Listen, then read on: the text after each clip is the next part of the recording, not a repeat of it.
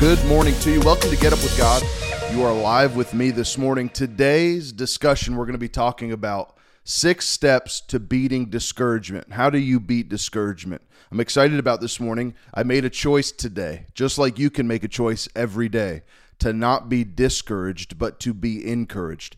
The Bible talks about Jesus or God's thoughts. Jesus even thinks about us this way, but God's thoughts towards us. And I want to encourage you today that discouragement is a very real thing. You can become it if you don't keep your guard up. And I want to give you 6 steps on being able to do it. So let's get into it today. First step, point number 1, is to recognize where negativity comes from. Number 1, recognize where negativity comes from. I want to tell you something, that you have an enemy.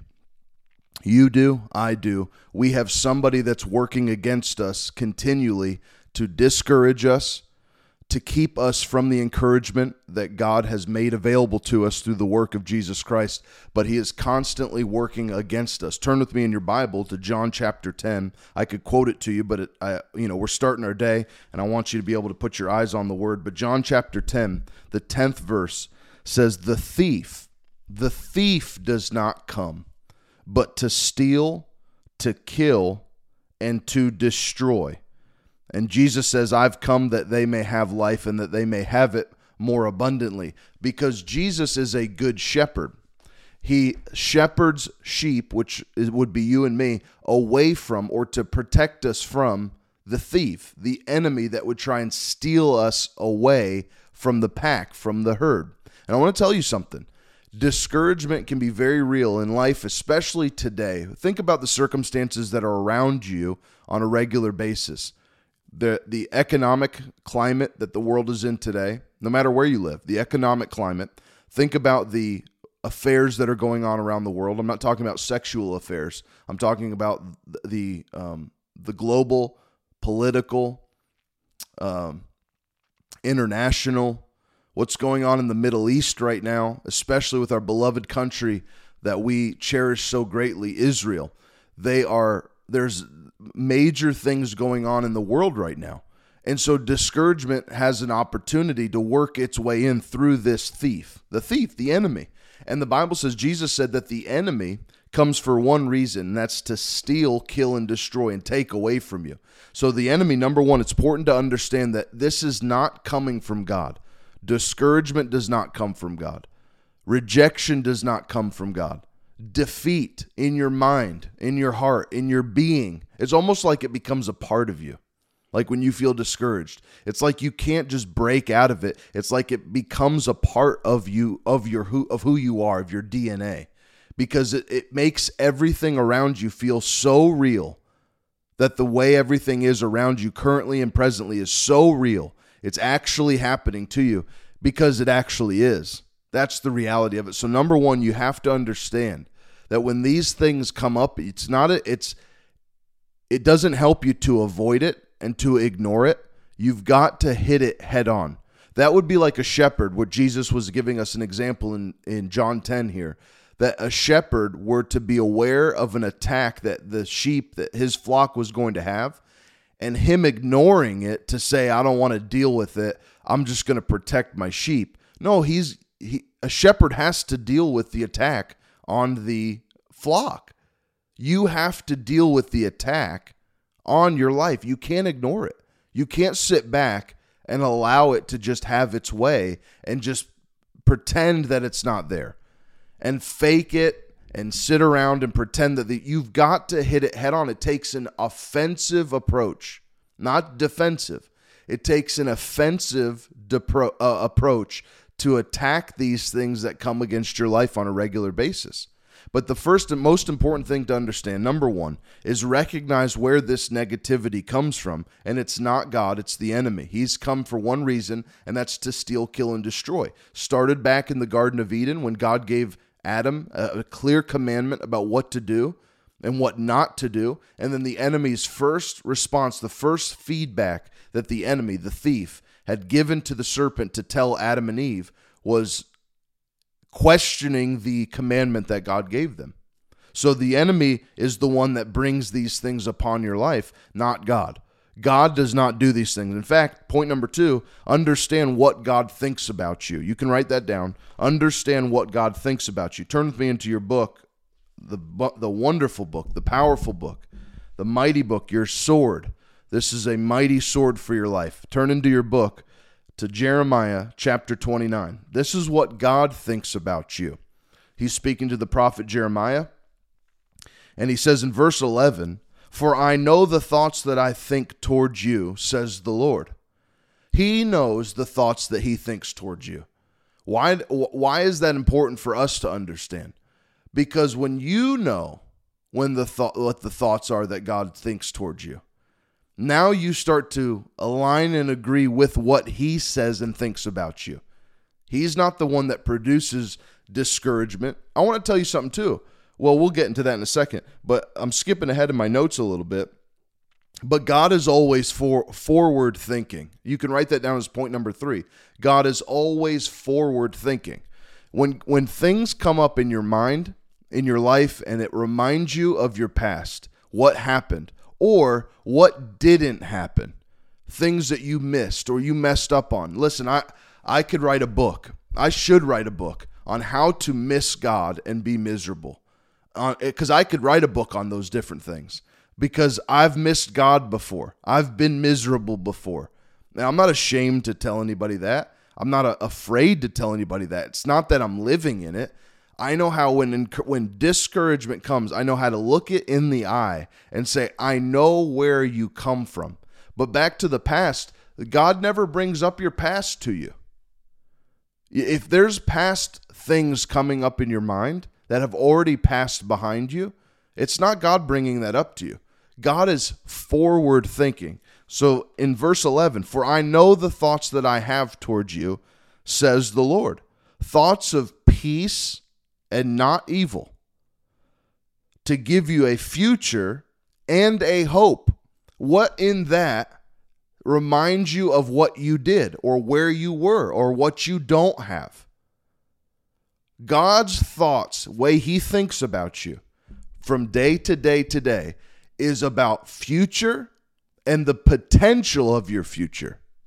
Never about your past. He doesn't remind you. He doesn't bring to your remembrance what has happened. So when you get those thoughts, I know you do. Why? How do I know that you have these thoughts? Because I'm the same creation that you are. I'm a human too. We're both human, me and you. Now, if you're not human and you're watching this, please email me so I can learn more about your species. But for real, I'm a human. You're a human. I know you've dealt with these things, past things coming up in your mind, and the enemy has figured out how to sneak into the flock. That's why you need a shepherd, because the sheep don't recognize it. The sheep aren't aware. Oh, look at that. Look at that guy over there. He's so nice. Oh, why is he biting my friend? Oh, why is he? Oh, my friend's bleeding. Why is my friend being dragged out by the new friend that we have? Oh, he's bringing him outside of the fence now. Oh, he's dragging him down.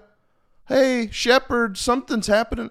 Because sheep just go on about life. And that's what the enemy knows, is that he can implant things in your mind. How do you think Adam and Eve got deceived in the garden? We don't know how long they were in the garden before they got deceived. They could have been there for years. That time is very fluid if you read through the scripture and understand how much time took place from Genesis 1 to 3. But how do we know that this enemy is speaking to us? Because in the reference to the context of what he's telling you. Well, you should have done this. Is that future? Is that hope? No. So it can't be God's thought. That can't be how God thinks about you. Why would you want to think about something the way someone else, an enemy at that, thinks about you? And while we're on the subject, who cares what other people think about you? If you're stuck on what others think and trying to be conformed to and conform your thoughts and your words and your lifestyle to what others think, you're going to stay behind because they don't care about you. Just like you think, what do others think about me? What do you think other people are thinking about? What do other people think about them?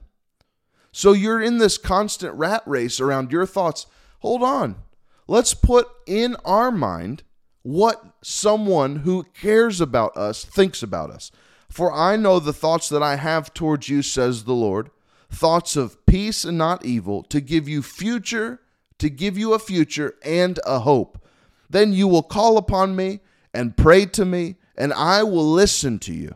And you will seek me and find me when you search for me with all of your heart. It's me and you. That's our responsibility.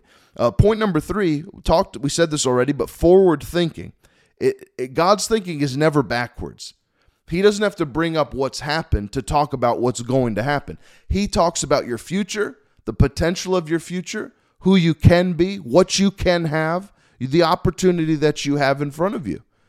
He doesn't bring up your past to dwell it on you. So when you have that and you know that, this is when step number 4 is going to come into play.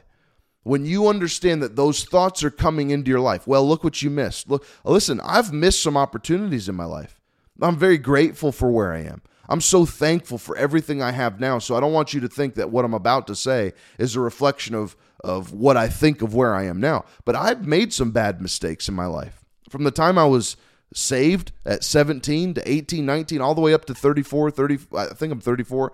That is the lifespan of who I can think of. Who I was before 17 really is irrelevant. But also, even though I was born again at 17, the Bible says that we should be renewing ourselves day by day. So I don't have to live in who I was at 24. I don't have to live with who I was at the mistakes I made at 27. I don't have to live with the mistakes I made at 34 and a half, 2 days ago. I am a new creation day by day. And the only thing that I can do anything about is what's going to happen, the future, hope, the potential of what can happen. And that's how God thinks about you and me. God is always forward thinking. His thoughts are higher and progressing forward. His thoughts are higher and progressive forward. The Bible says in Proverbs that his thoughts are higher than our thoughts. His ways are higher than our ways. He doesn't think at the level that we do. He thinks on a higher playing field. He thinks on a different level than you and I do. So what do we do about this? Turn with me into Joshua, the 1st chapter. And you could hold that place and also into you don't have to turn Deuteronomy, but just turn to Joshua chapter 1. God gives us some instructions what we can do about these things.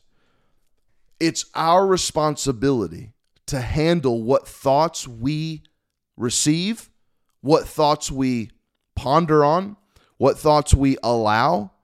Okay?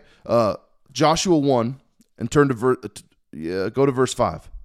Go to verse 6. Be strong and of good courage. Talking to you. For the land you shall, for this people you shall divide as an inheritance the land I swore to their fathers to give them. Only be strong and very courageous. Now listen, I understand the context of what is being spoken here to Joshua, the leader of these people. But it's not just to Joshua. It may be in the context of what he's to do, but in how he is to do it is what we can relate to ourselves in our life. Because I know I'm not ignorant to the fact that this is written to someone else. This is written to Joshua. This is written about Joshua, for Joshua. And I want to tell you, though, that the application, not the context of what he's doing, but the application of how he's doing it can be something you put on in your life. Verse 7, only be strong and very courageous, that you may observe to do according to all the law which Moses, my servant, has commanded you to do. Do not turn from it to the right or to the left, that you may prosper wherever you go. So you got to understand something here. God's not talking about what has happened. He's talking to Joshua about what he should do in order to be successful in the thing that he's been commanded to do. So whatever you've been commanded to do, you can apply this same concept of how to be successful in your life. Deuteronomy 31, just a couple pages back. Deuteronomy 31, he says again, he says, be strong and of good courage. Do not fear, nor be afraid of them, for the Lord your God, he is the one who goes with you, and he will not leave you nor forsake you. So how I'm discouraged. I'm in this discouragement phase. What do I do now? You have to apply the knowledge. It doesn't take action in terms of movement. It takes action in terms of internal reception, like receiving things. Your mind gets stayed on something which crushes your courage. It crushes your courage that you have. So you don't have the ability to move forward.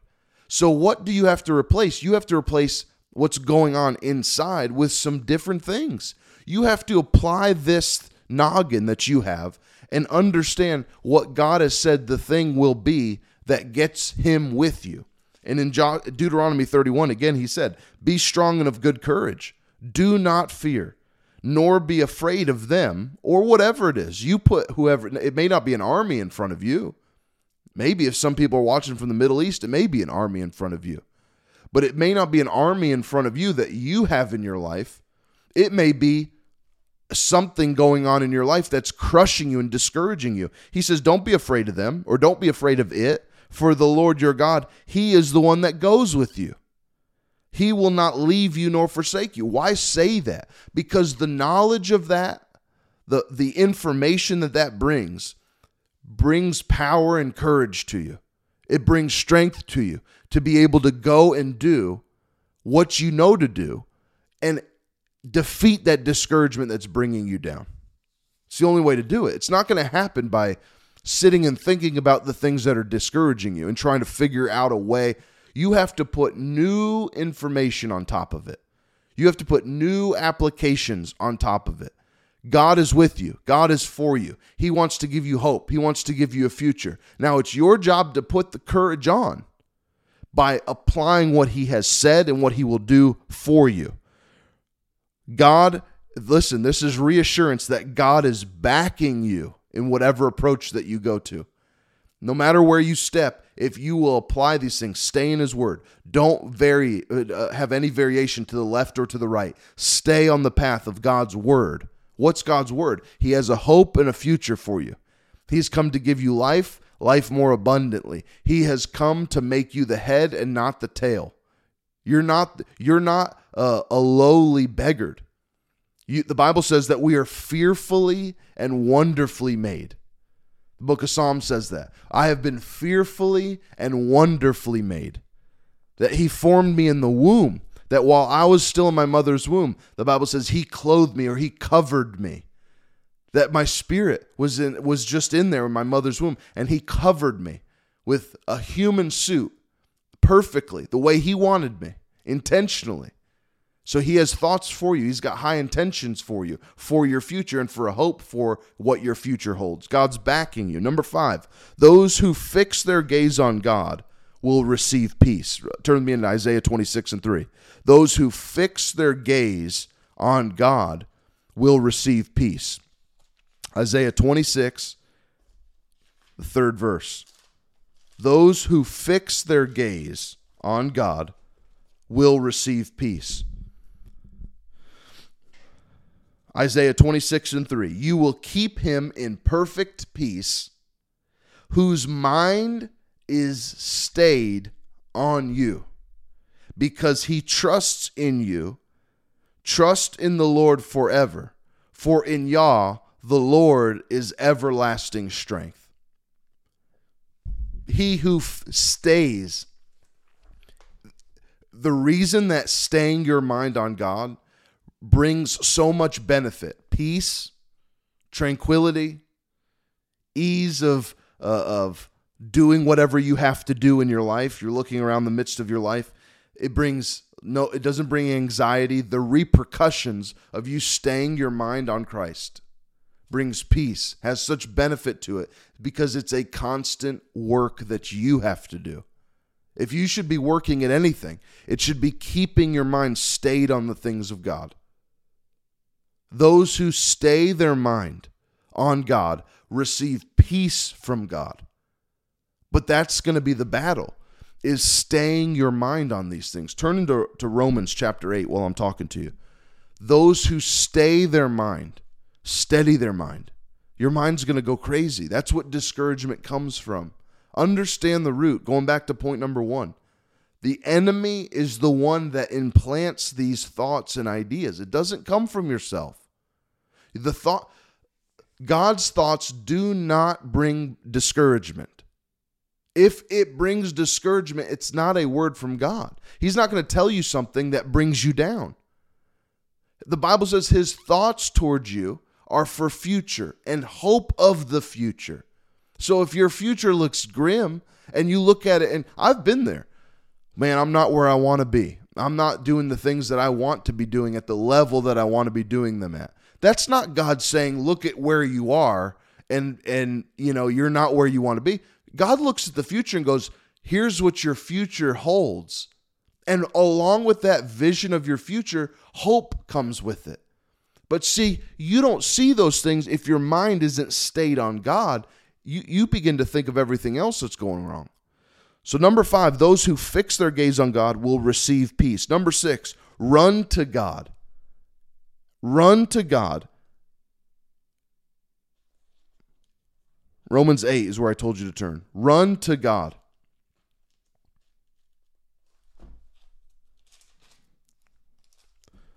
Verse 26 and 27.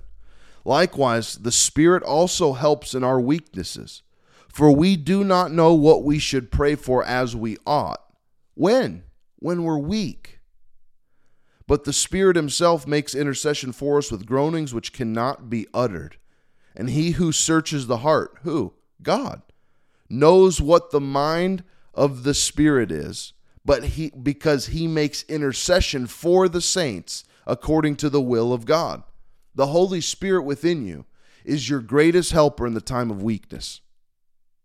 Read back through that in Romans 8 and 26 and 27. In your time of weakness, your greatest helper is the Holy Spirit, which you should pray in the Holy Ghost fervently and for hours upon hours of your week.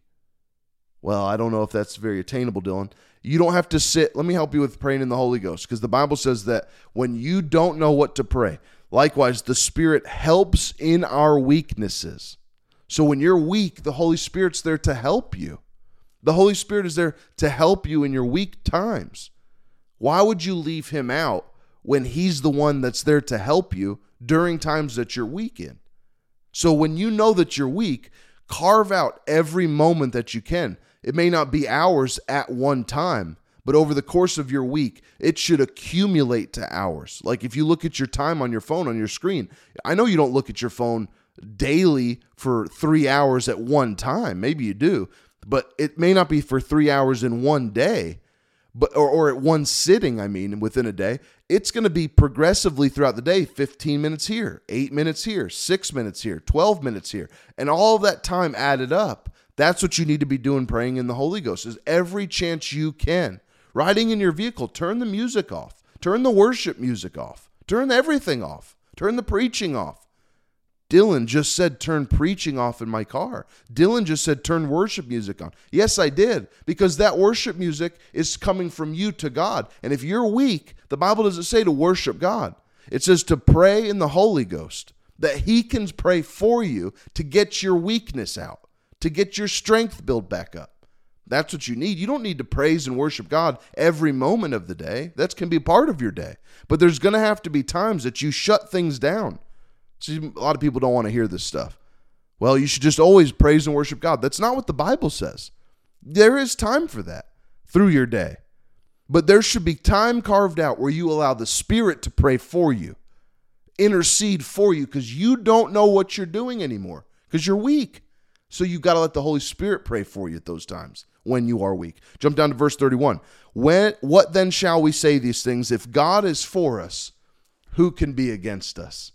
If God is for me, just say that out loud right where you are. If God is for me, who can be against me? I'll tell you who can't be. Yourself. You can't be against you. You can't be your biggest enemy if God is for you. You can't defeat you.